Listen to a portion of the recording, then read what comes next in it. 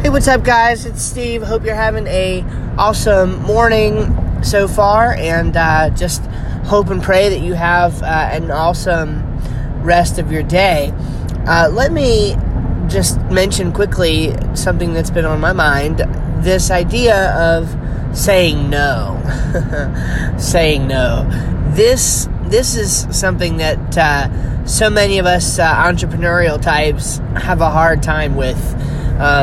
I know I do. Like, there are some days where I'm on a roll, and I'll I'm buying up all the domain names. I come up with a new idea, and there's a new domain name, and there's a new opportunity, and so wants to jump on this bandwagon and wants me to jump on with them, or I find a new bandwagon to jump on, or something like that, and I just have a hard time turning down opportunities. And I think that maybe there is a time when, especially in the beginning of your journey in business or whatever, that maybe you take more opportunities, or in other words, you don't put all your eggs in one basket, right? Like you go ahead and you say yes to more opportunities than even what you feel like you should, just to kind of test things out and test the waters, and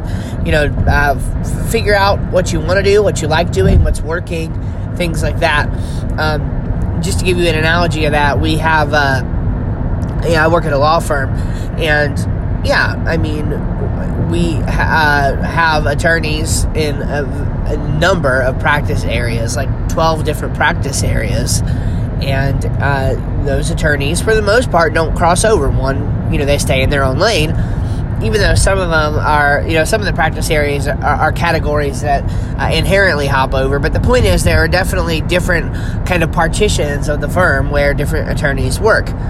But we have a summer associate program where we bring in, for 6 weeks during the summer, associates from a law school, and what they do is they come in and they test out the waters. They spend a little bit of time in each of these different areas to find out what they like, what seems to be working for them, what area of law most interests them, and so on and so forth.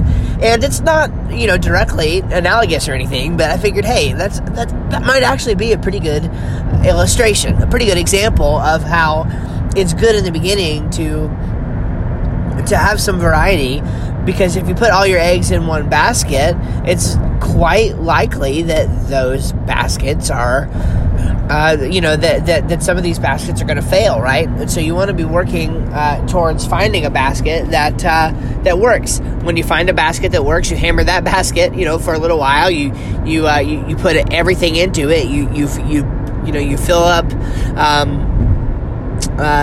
that basket, that bucket, whatever. I'm really failing at my analogies right now, but the point is that you're gonna go head first into something that seems to be working well, put everything you can behind it for a while, and say no to other opportunities. So the problem is that some of us never move beyond the point of taking on the new opportunities, the shiny new object. We might, finally launch one thing that works a little bit or something, and then we're on to the next thing. Well, it's extremely important to realize what that does for you, how that can severely limit the growth of whatever it is that you finally, do find that's working.